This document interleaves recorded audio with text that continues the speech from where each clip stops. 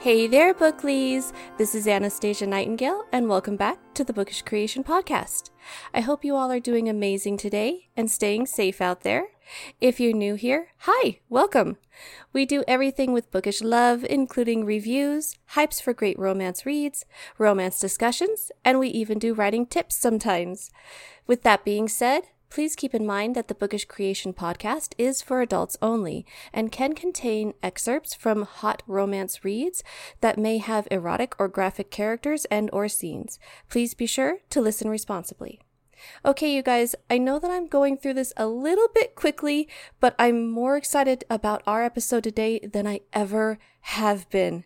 Today, we're not only looking at a brand new book from one of my all-time favorite authors, Evangeline Anderson, which is launching today, but it's also a Christmas book. And it's a story of one of my favorite alien races of her kindred books.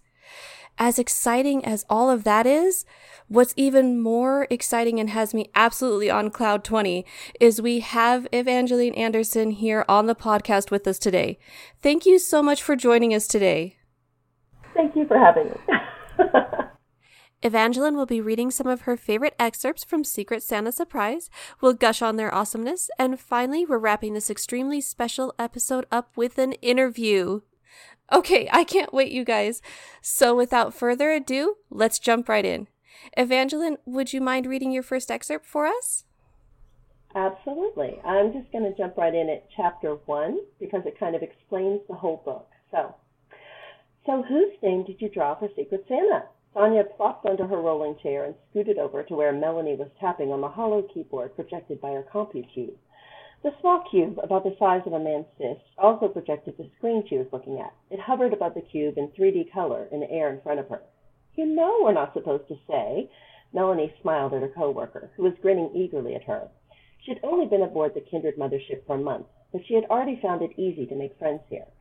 Of course, working in PR and being a public relations specialist with a master's degree in corporate marketing meant that she was an outgoing person anyway, but it just seemed that the people aboard the mothership were more friendly and kind than the people she was used to down on Earth.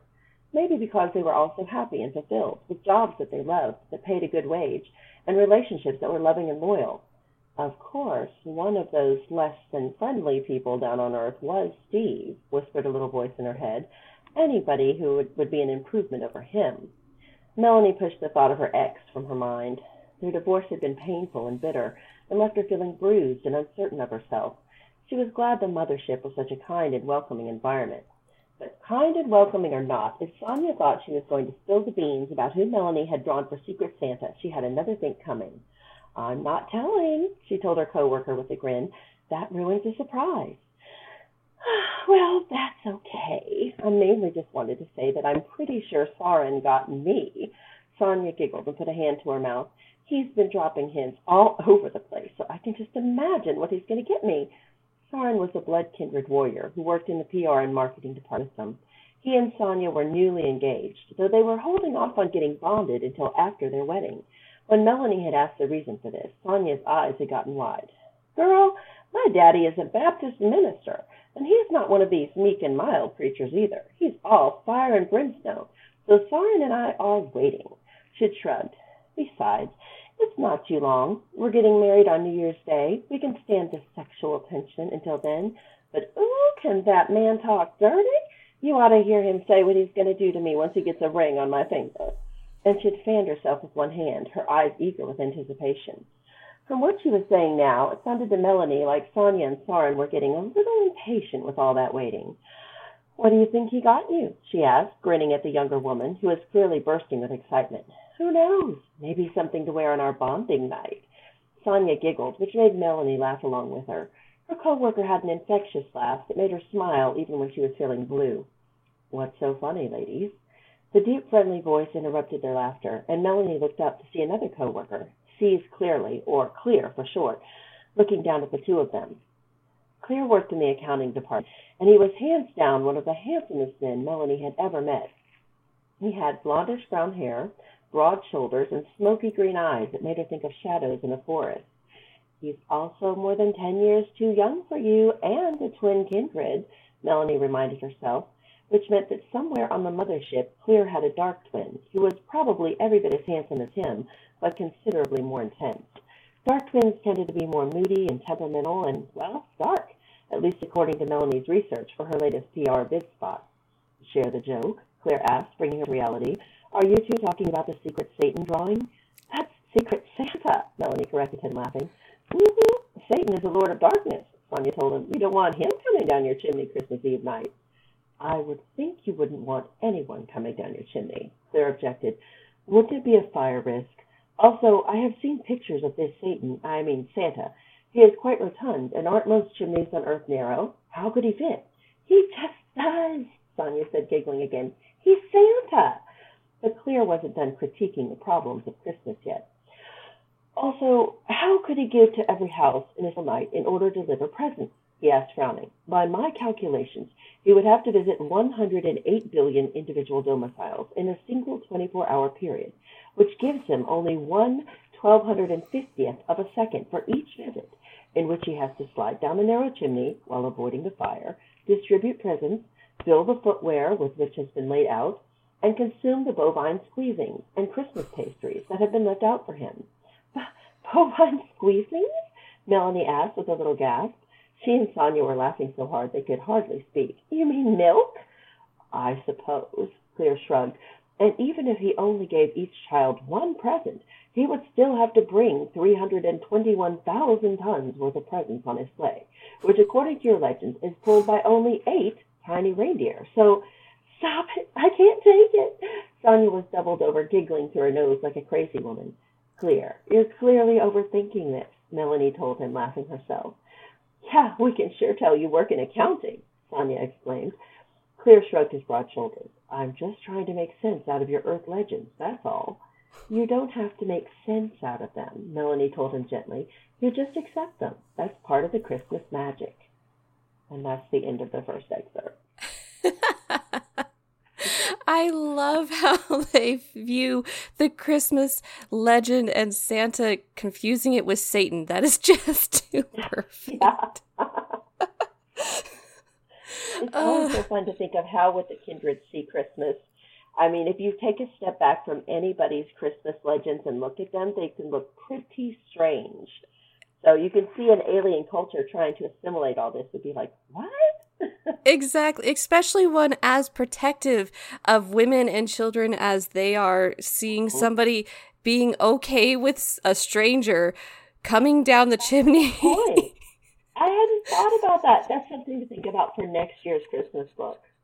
Yeah. Like a kindred warrior, like standing guard at the fireplace. Like, you're not coming in my home.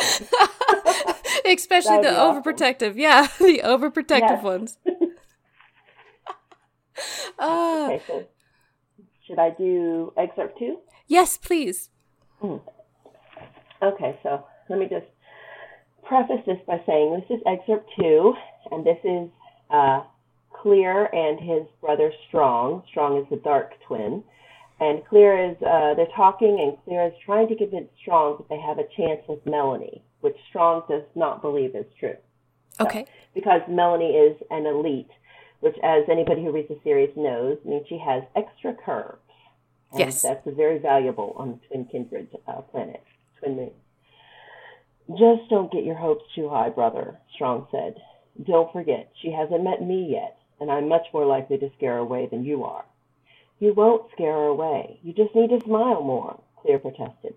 The fact that you're 2 inches taller than me and so stern all the time is a little frightening, but if you just make the effort, I do make an effort, Strong protested, but none of the eligible human females I've met respond. Maybe we haven't found the right female yet, Clear told him. Maybe May is the one. Have you dreamed of her? Strong asked. And do you know if she's dreamed of you? Dream sharing was commonly known to be a sure sign that the goddess intended a male and a female, or in this case, 2 males and a female, to be together. Clear frowned. To be honest, I'm not sure. I've dreamed of a sweet feminine scent and long silky brown hair. Any number of human women smell good and have long brown hair, Strong pointed out. True, Clear sighed. I don't know if to dream about her or not. And you don't know if she's dreamed of you or us either, Strong pointed out. True, Clear nodded. But I'm not giving up, he said stubbornly. Melanie is beautiful. She's an elite, and you know we could never hope to attract one of those on twin moons. Elites were rare on their home planet, and only males with the highest status could hope to attract and bond one. What makes you think we can attract one here? Strong demanded. Neither of us has more than 5 years of experience in our prospective fields. Is she young and inexperienced, and likely to accept mates who are the same? Well, no, Clear had to admit. The opposite, in fact. She's an expert in her field, and though I'm not a gauge of human age, I heard her telling our coworker Sonia that she is closer to 40 than to 30. So she's more than 10 cycles our senior? Strong looked at him in disbelief.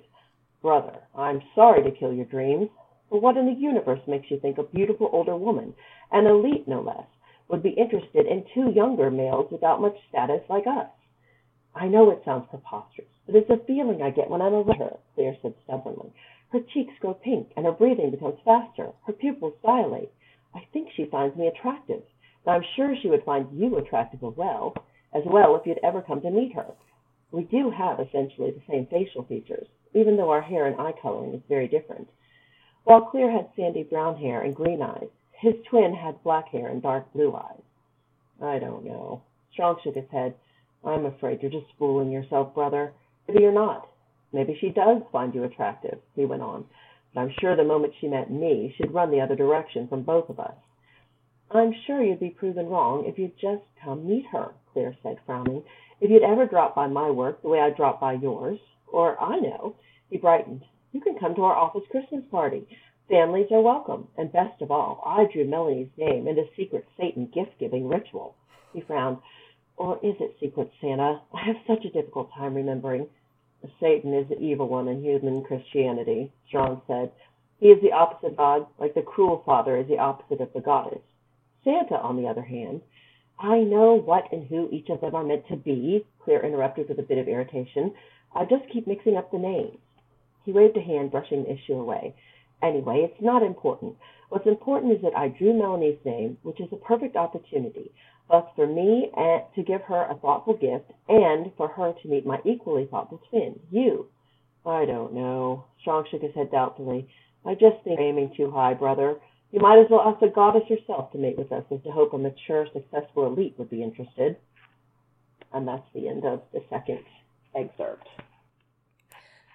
I really enjoy how the dark twin usually is when it comes to not feeling like he's going to be accepted and like he's going to screw everything up with the elites especially and scare it away for his brother. Yeah. The light twin always has to kind of smooth the way forward because the dark twin is just too intense. And too, like, his emotions are so strong and he has a hard time just kind of reining it in. Yeah, and yet it always, at least with the past books, it always has seemed as though even when they're in the room with that particular female that they're trying to woo, the dark twin doesn't show that with her. It's only with his brother, and I feel so sorry for that light brother because he has to try and smooth it over with both ends. It seems exhausting. Yes, the light twin has a hard job. But it also gives that much deeper bonding between them two, that much more brotherly bonding and, you know, feeling of love between the two of them as well. Oh, yeah, I definitely want to convey that they're very close and they have a twin bond. And I really enjoy that aspect of writing the twin kindred, that they can feel each other's emotions and they can't touch the woman without the other person touching as well, without, you know, getting a painful, you know, kind of sensation. It's just, they're so close. Yes, and it brings that whole aspect of the three of them being together just kind of in a package that's so nice, especially when the female, especially human females, are not used to that whole threesome sort of interaction between them.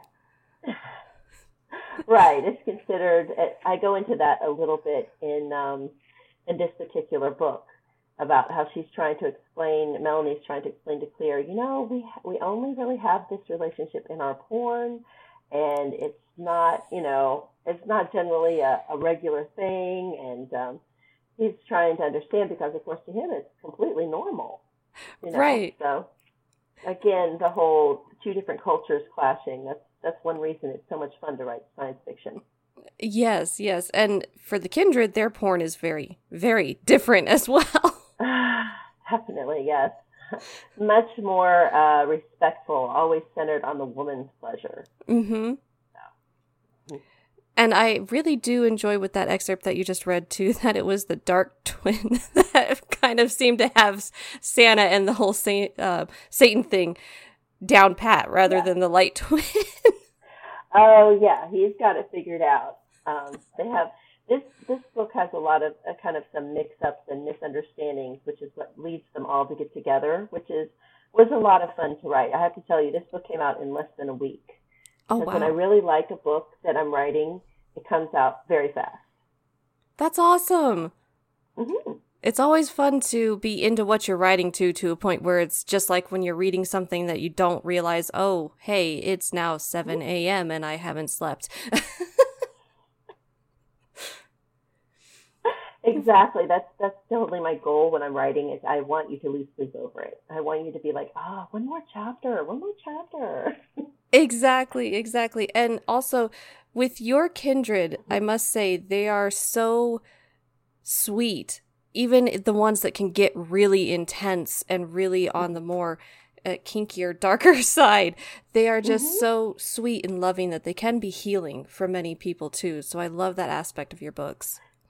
Thank you. I feel like there's a lot of books out there where they're writing like really mean guys, or I can't see that. I have a very loving relationship myself, very respectful husband, and I feel like every woman deserves that. And so I'm trying very hard to write the perfect man. I write men that are emotionally intelligent. That is super important to me. I mean, they're still men, so they can get things wrong sometimes, and they can be exasperating, but they want to understand. They want to do the right thing. And I don't feel like you get that in a lot of different books. Right. No, I agree, especially with books that kind of come at an angle of one or the other has to be wrong all the time, or one or the other has to be the bad guy or the bad girl all the time. Those kind of things, I mean, they have their place and they can be enjoyable, but I really do more enjoy the books like these ones where they're both very smart, as we saw with your light twin, trying to analyze how Santa could possibly do all the things that we say he does. But at the same token... And I actually got some of that from a piece I found on the internet I think it was called Christmas by the Numbers, and it was written by an accountant. And he had sat down and actually... He sat down and calculated all of this stuff, and I was like, oh, this is too good. I have to use some of this. Yeah, no kidding, especially for that particular kind of Kindred where he's an accountant. He's analytical. He's like, wait, I have to figure this out. How can it be possible? Well, again, thank you so much for reading those two. They sound fantastic. I absolutely cannot wait to jump into this book now. That sounds fantastic. I can't wait to see how that's going to work out, how they're going to kind of smooth things out and hopefully not continue to call Santa Satan all the time, even though that's so much fun. Exactly. Okay, so would you mind if we get into the interview now? Yeah, no, go ahead. Awesome. Okay, so one of the things that I've always wanted to know is the Kindred race featured in this book being one of my all-time favorite ones. It was first introduced actually in Claimed. What was your original inspiration for that? Behind this race of kindred? Well, when I started writing Claimed and I started writing the series, what I wanted to do was I wanted to write men who were emotionally intelligent, and I wanted to do a mixture of female fantasies, and I wanted to mix sci-fi with paranormal. So the Beast Kindred are sort of kind of my werewolves, and the Blood Kindred are kind of my vampires. Twin Kindred represent the idea of a menage, and the Scourge, if you remember, they were the bad guys for a while, is the BDSM kind of fantasy. So I basically just wanted to be able to tailor my different kinds of men to different fantasies that women might have. Okay, awesome. Yes, I do remember the Scourge being there in the background for a little bit, in particularly with the son, which, forgive me, I'm forgetting his name at the moment. Zarin? Yes, Zarin. He was the hero of book 4. Yes. That was an awesome book as well. Of course. And I remember how all of that was kind of playing out and working into the first 3 books. And that was really interesting. I loved seeing his story play out through all 3 of them as well. Mm-hmm. The overarching kind of story arc of those first 4 books kind of set up the whole universe for me and kind of expanded everything out through there. When I first started, I thought it was only going to be 4 books in the series. And now I think I've written, it's been over 50 books between Brides of the Kindred and Kindred Tales. Something like 55 books in this universe.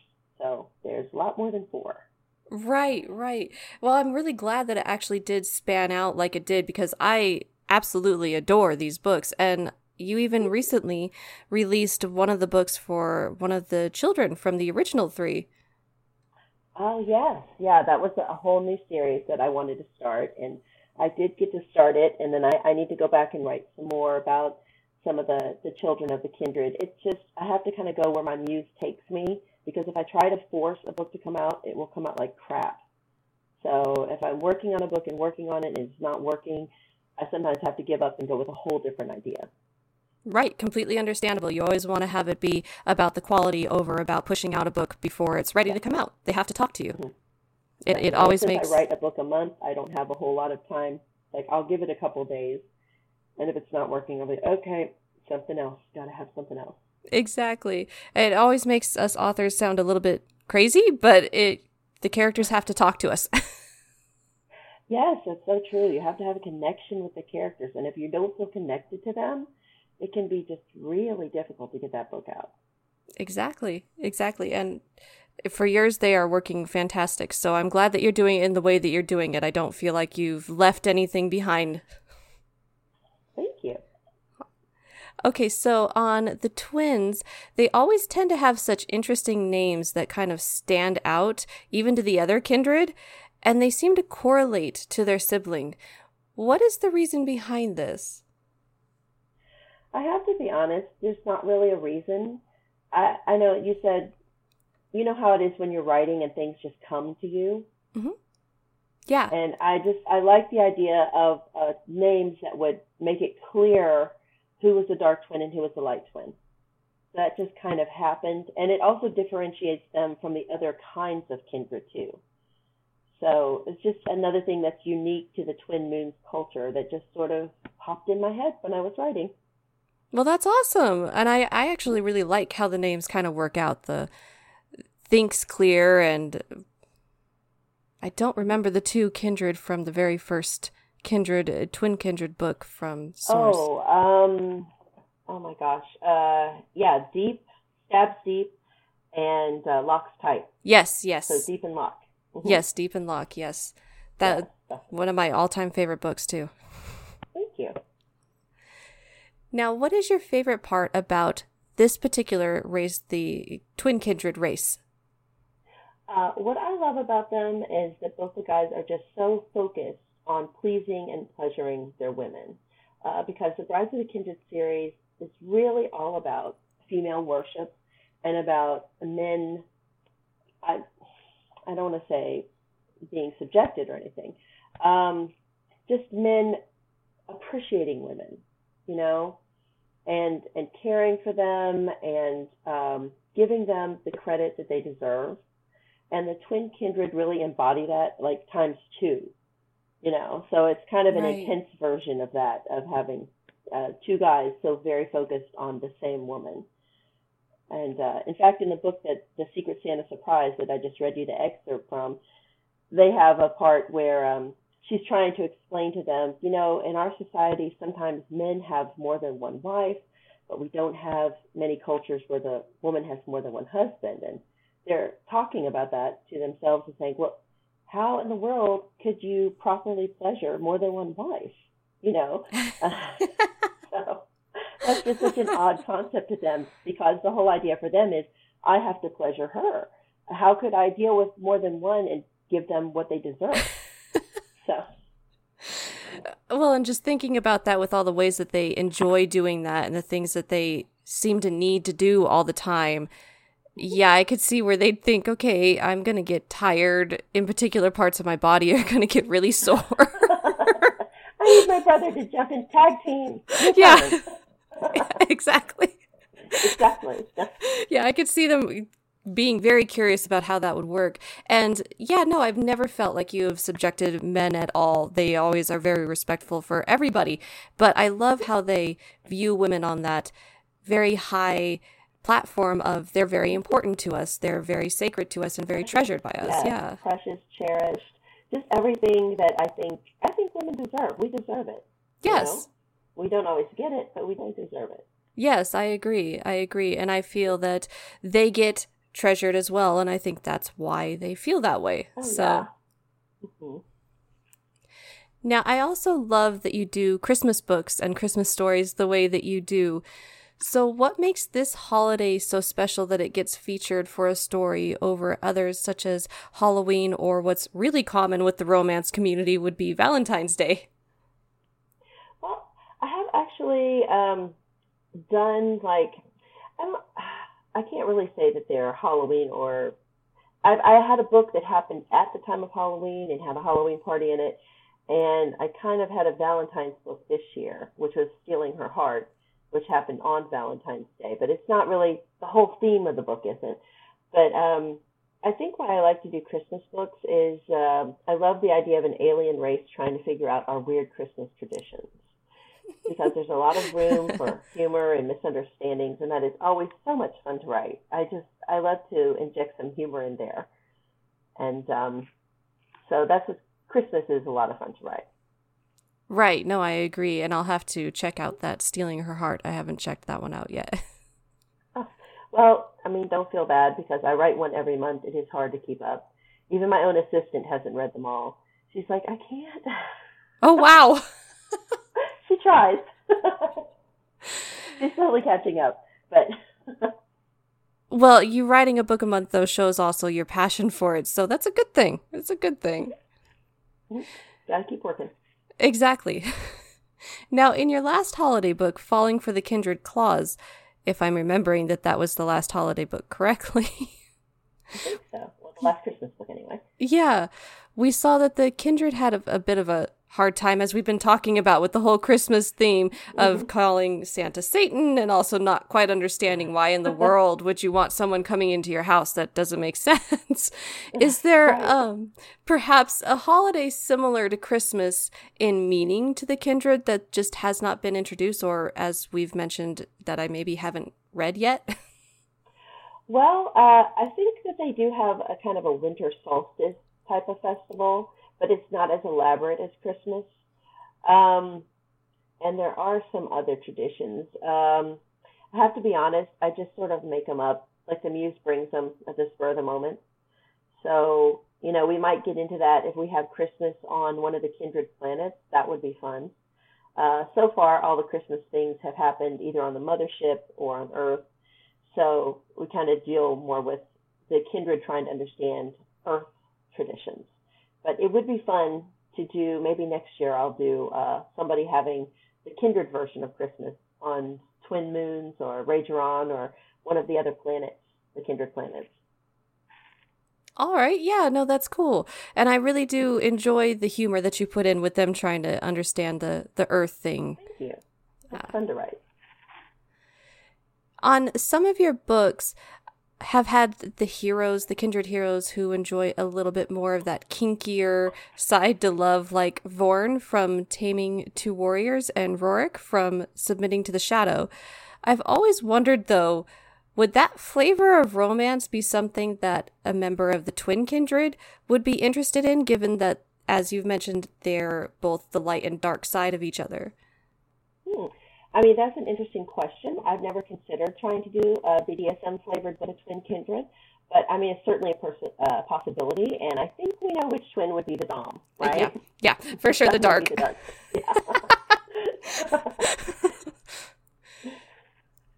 Now, what inspired the whole idea behind the Kindred series in the first place? Okay, so up until I started writing The Brides of the Kindred back in 2011, I had never written a series before. And the main reason for that is that I get bored really easily. The idea of writing the same thing over and over was not appealing. So if you look at my backlist, I have just a ton of standalone novels. Really, like I think something like 30 or 40 of them. But at the same time, I knew that series sold better than standalone novels. They just always do because everybody wants the next one and the next one and the next one. It's like mental corn. So I set out to design a series that could accommodate every plot and genre I could possibly dream up. I wanted it as open-ended as possible so I could put anything my muse dreams up into it. Just any plot you can think of, I can kindredize it and make it work in the Brides of the Kindred universe. So that's my inspiration. I want to make a series, but I want to be able to put anything I want in it, literally anything.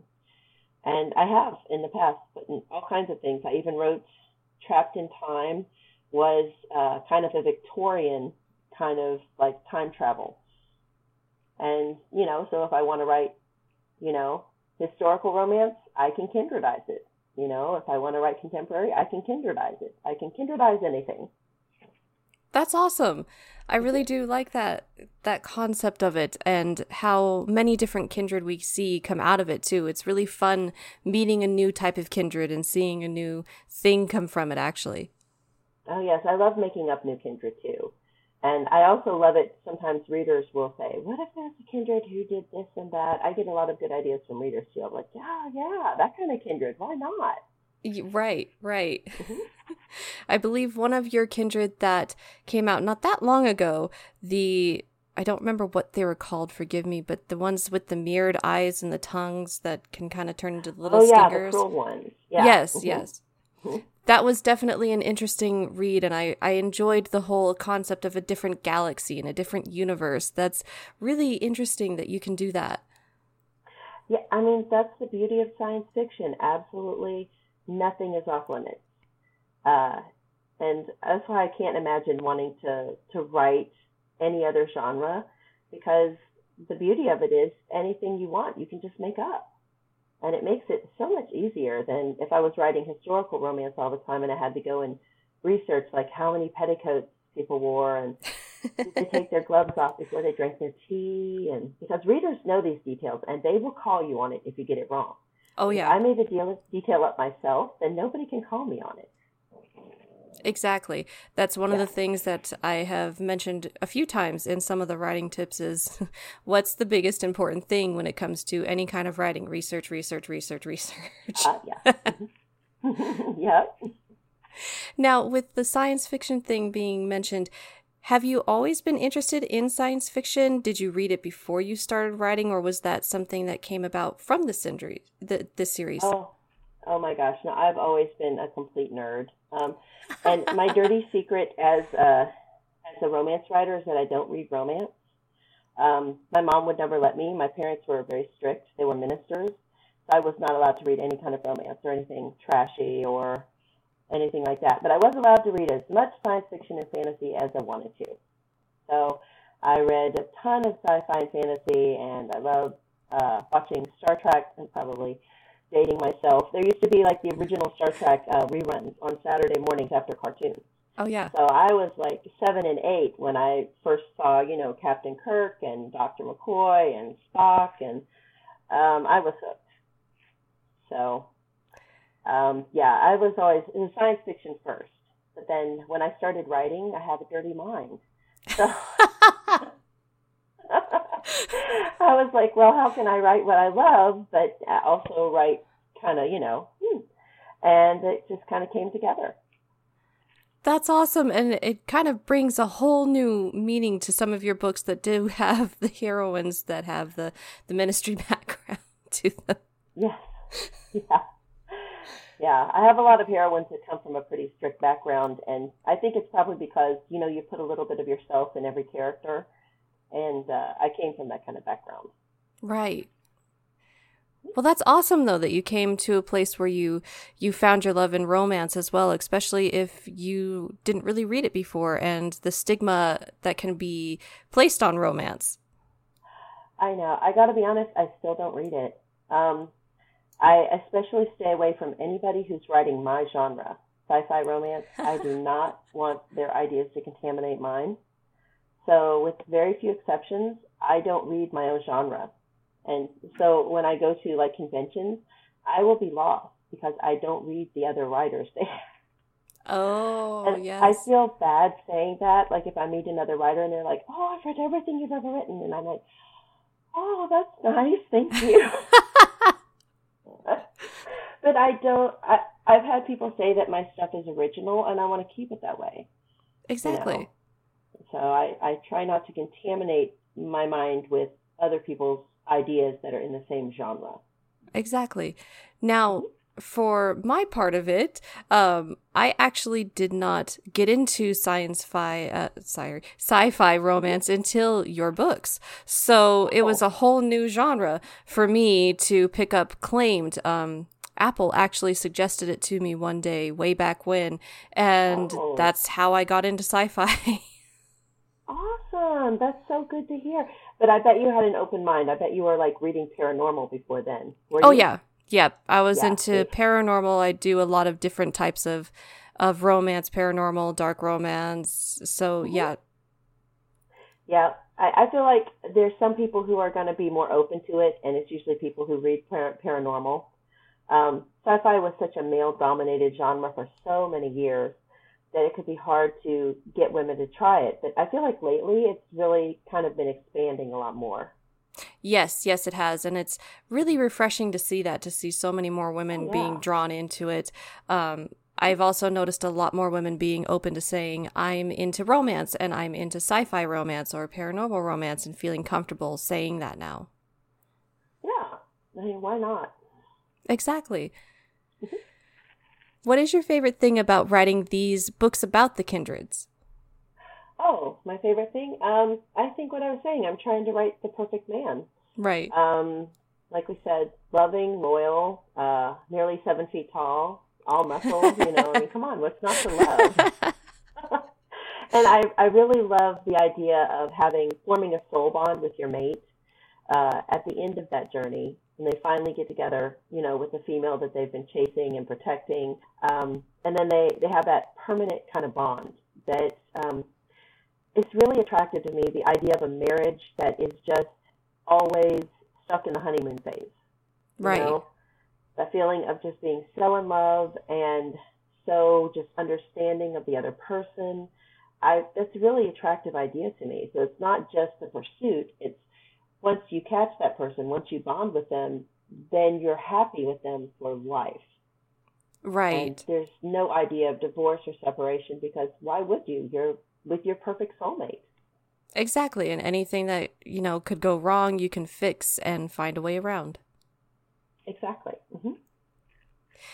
Now, one of the things about your books that I personally adore is that you have such a wide range of heroines in your story. They're truly inclusive with the different races, the different backgrounds and religions, and most uniquely for romance in particular is the body types.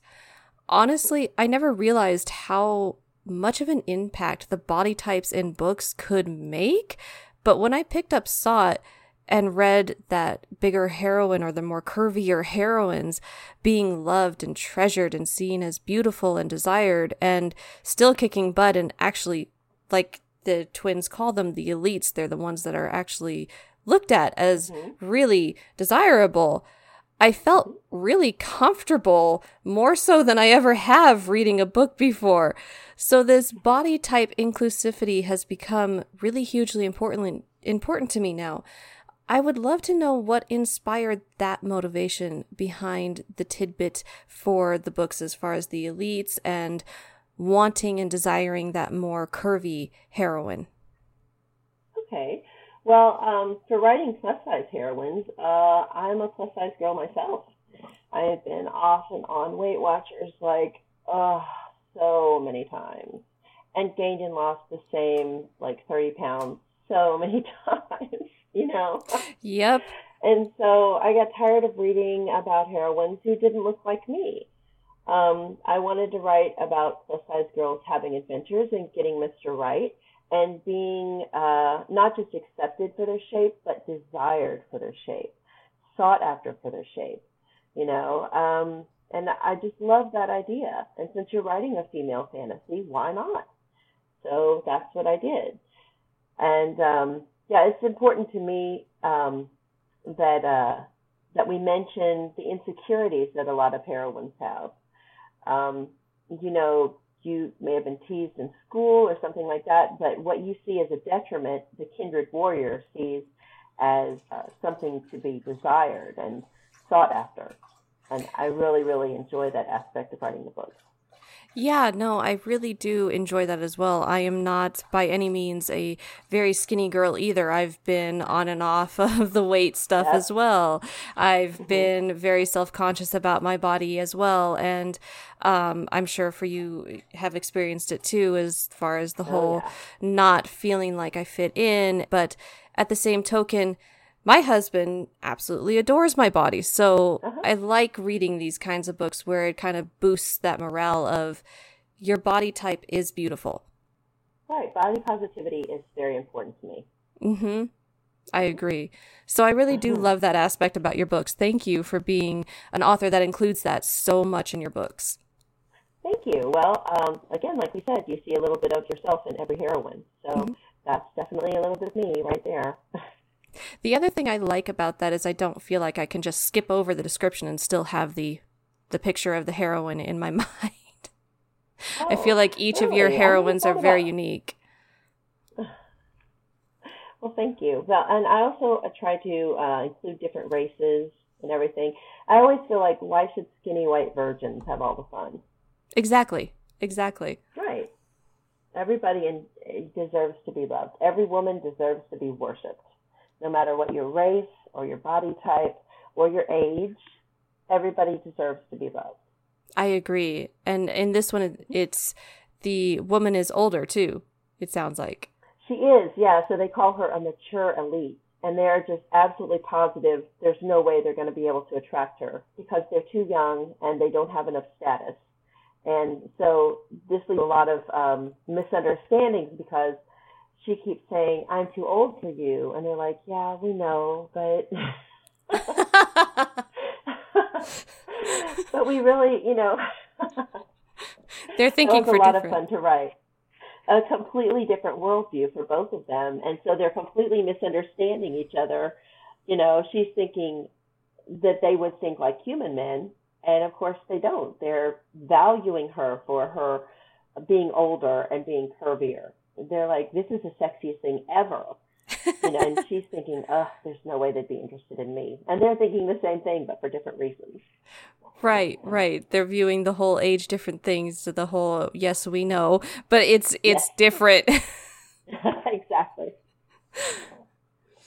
So what do you love most about being a self-published author? So I love that I'm my own boss.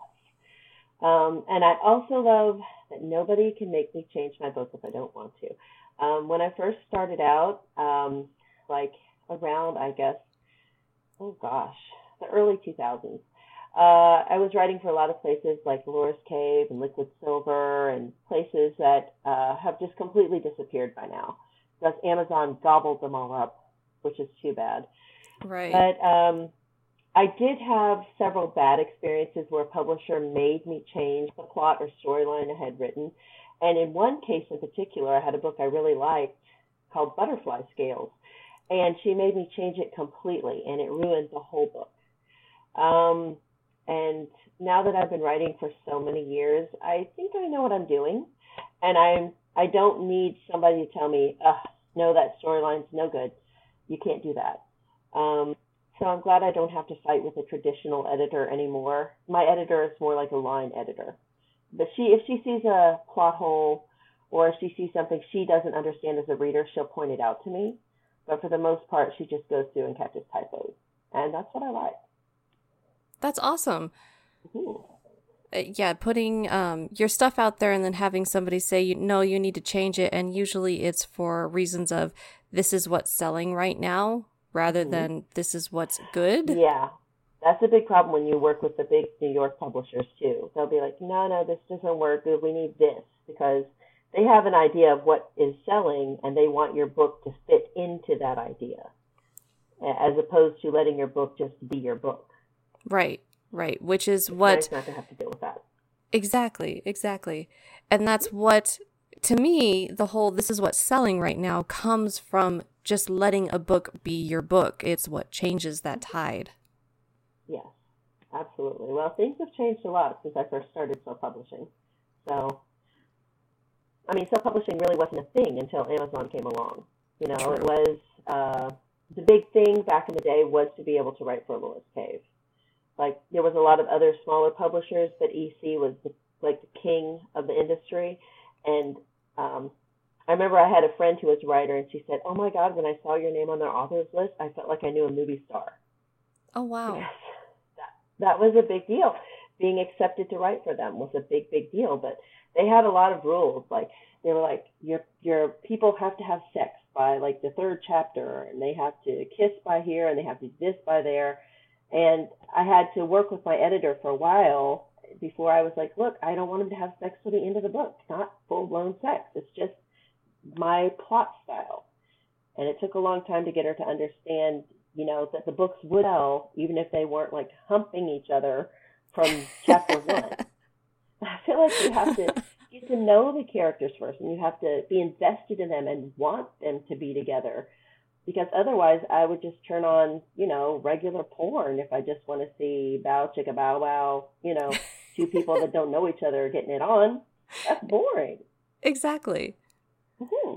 Well, and there's many different ways that sexual encounters can happen, and it's still sex, so... Mm-hmm. Yes, exactly. And you can have... I like to write a scene where they're just talking, like the guy's just telling the girl what he wants to do to her. I mean, and just that can be so sexy, even if he doesn't even touch her. In fact, I'm fixing to write a scene like that in the book I'm working on now. Oh, you yes. know? And just, you have to have that build up, you know? Exactly. Mm-hmm. The anticipation is just as important as the actual touching and the feeling of the whole encounter. Yes, so important. I think it's very important. I have very few books where the characters have sex before like full-blown sex before the end of the book. Like, I could probably name them on one hand. Yeah, no, that is true. That is very true. And I enjoy those books too, but I like how you do the anticipation and the build up and everything else, because it doesn't feel like we're being put off or held off in that particular aspect of their relationship. It feels like a natural build up, which is what you want. So exactly. Thank you. What would you say is the most challenging thing about being an author and publishing your own books, in particular now, as you've mentioned, things have changed so much with self-publishing? That was going to be my answer. Probably keeping up with self-publishing.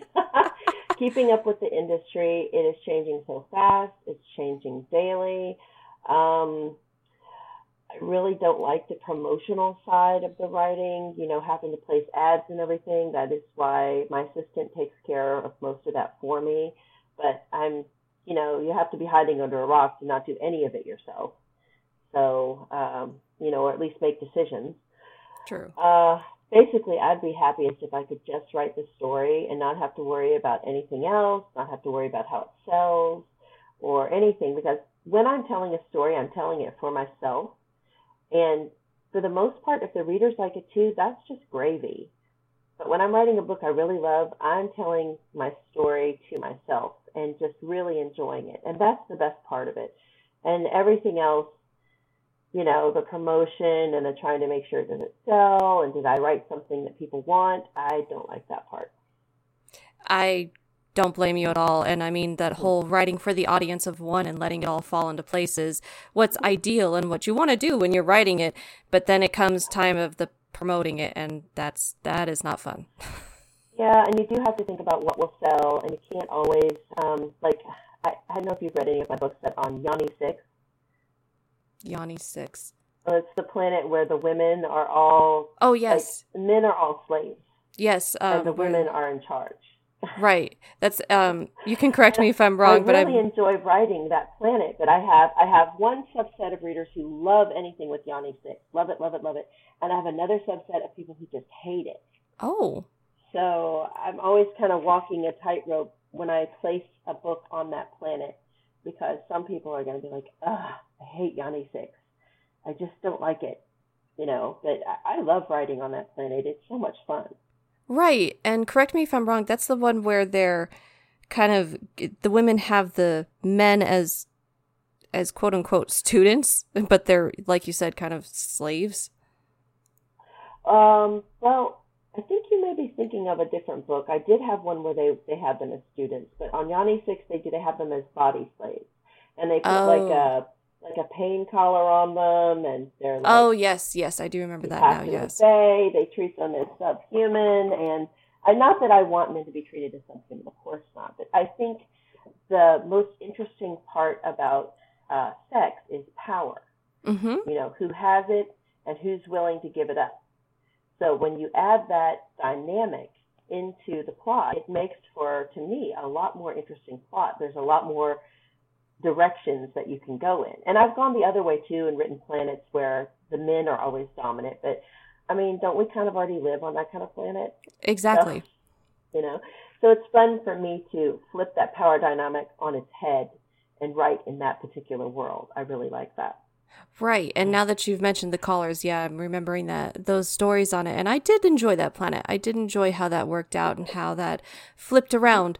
But I can understand, too, of that whole tightrope thing of I don't want to put something out there that a big dynamic of my readers don't enjoy.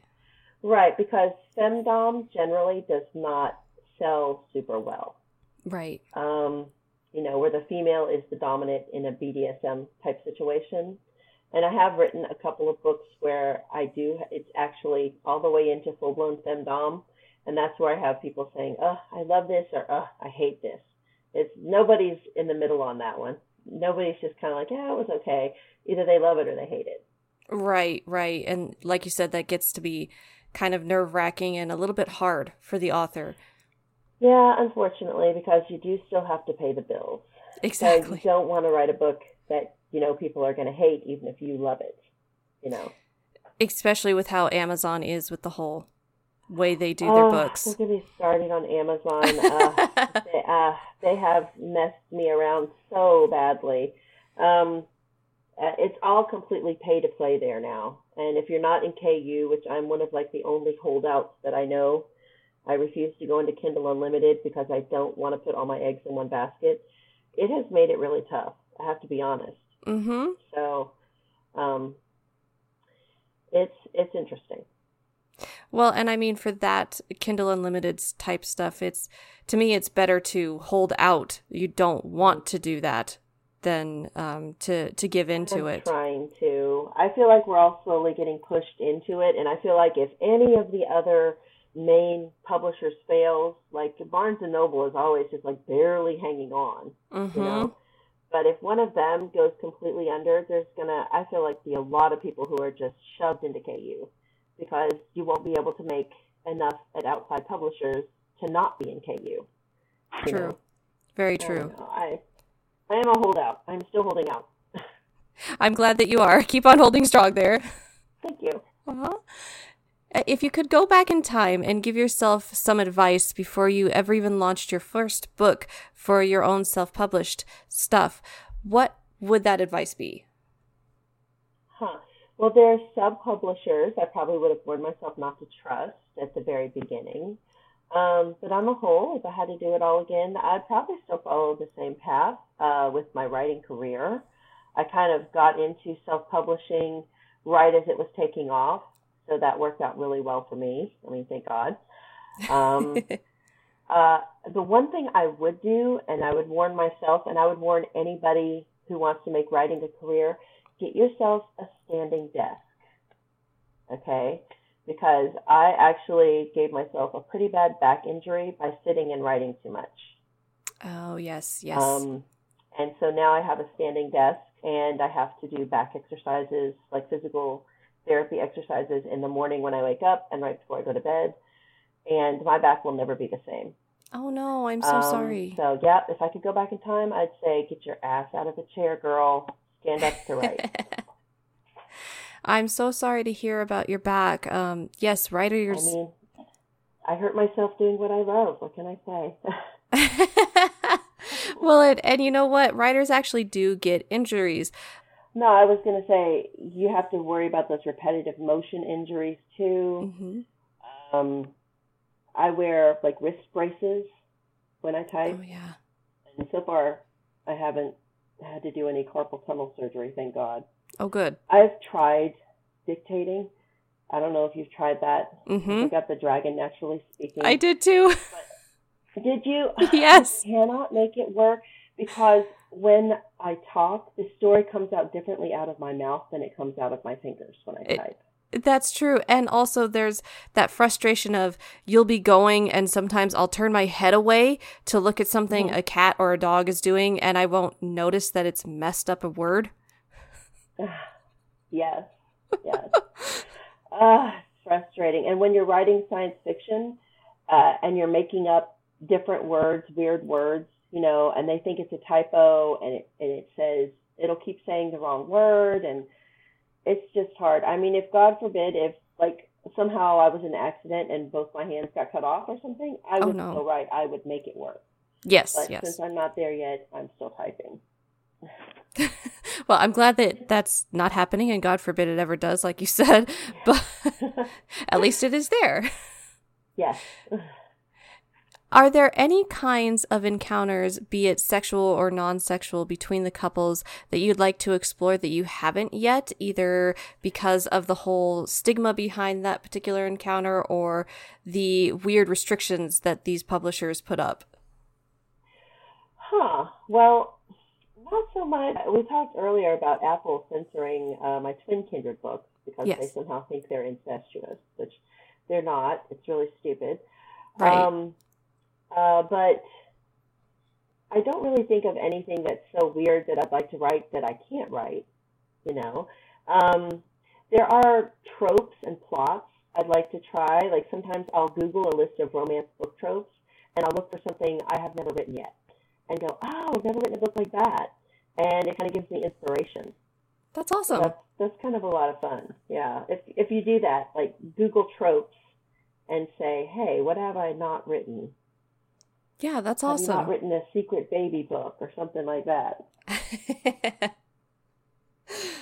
It's so funny because when I went to my very first romance convention and I heard everybody saying, oh, secret baby book, secret baby. And I was like, what the hell is a secret baby book? Because I had never read any romance. Even though I'm writing it, I hadn't read it, so I didn't know the tropes. And so my friend who was also a writer had to explain it to me, and I felt really dumb. Oh. But, yeah. That's okay. There's several different types of tropes out there that even with me doing the blogging and everything else, somebody will say it and I'll sit there and go, huh? Well, I'll tell you a book that I would like to write, and I was saying to my assistant recently, my friend Laura, I should say. I keep saying my assistant. She's actually one of my very best friends. Oh, that's good. The idea of you run across this in historical romance sometimes where the guy needs an heir, like the Duke or the Lord needs an heir, and he's willing to pay this woman to carry his baby kind of thing. And, of course, they fall in love. And I was like, I've never written that. So that's something coming up that I'd like to write. And I'm sure I can Kindredize it because I can Kindredize anything. Right. And that sounds actually really interesting to put into that kind of a universe, too. Oh, yeah, absolutely. So that's a trope I want to write. And should be coming out. You'll probably see something like that pretty soon, maybe in 2021. That's awesome. Well, thank you so much, Evangeline, for coming on to the podcast and joining us today. I've really enjoyed the excerpts that you read and the interview and our conversations and getting to swap ideas and everything. It's been really enjoyable. Thank you so much. Well, thank you for inviting me. I had a lot of fun, too. Have a great night. You too. Okay.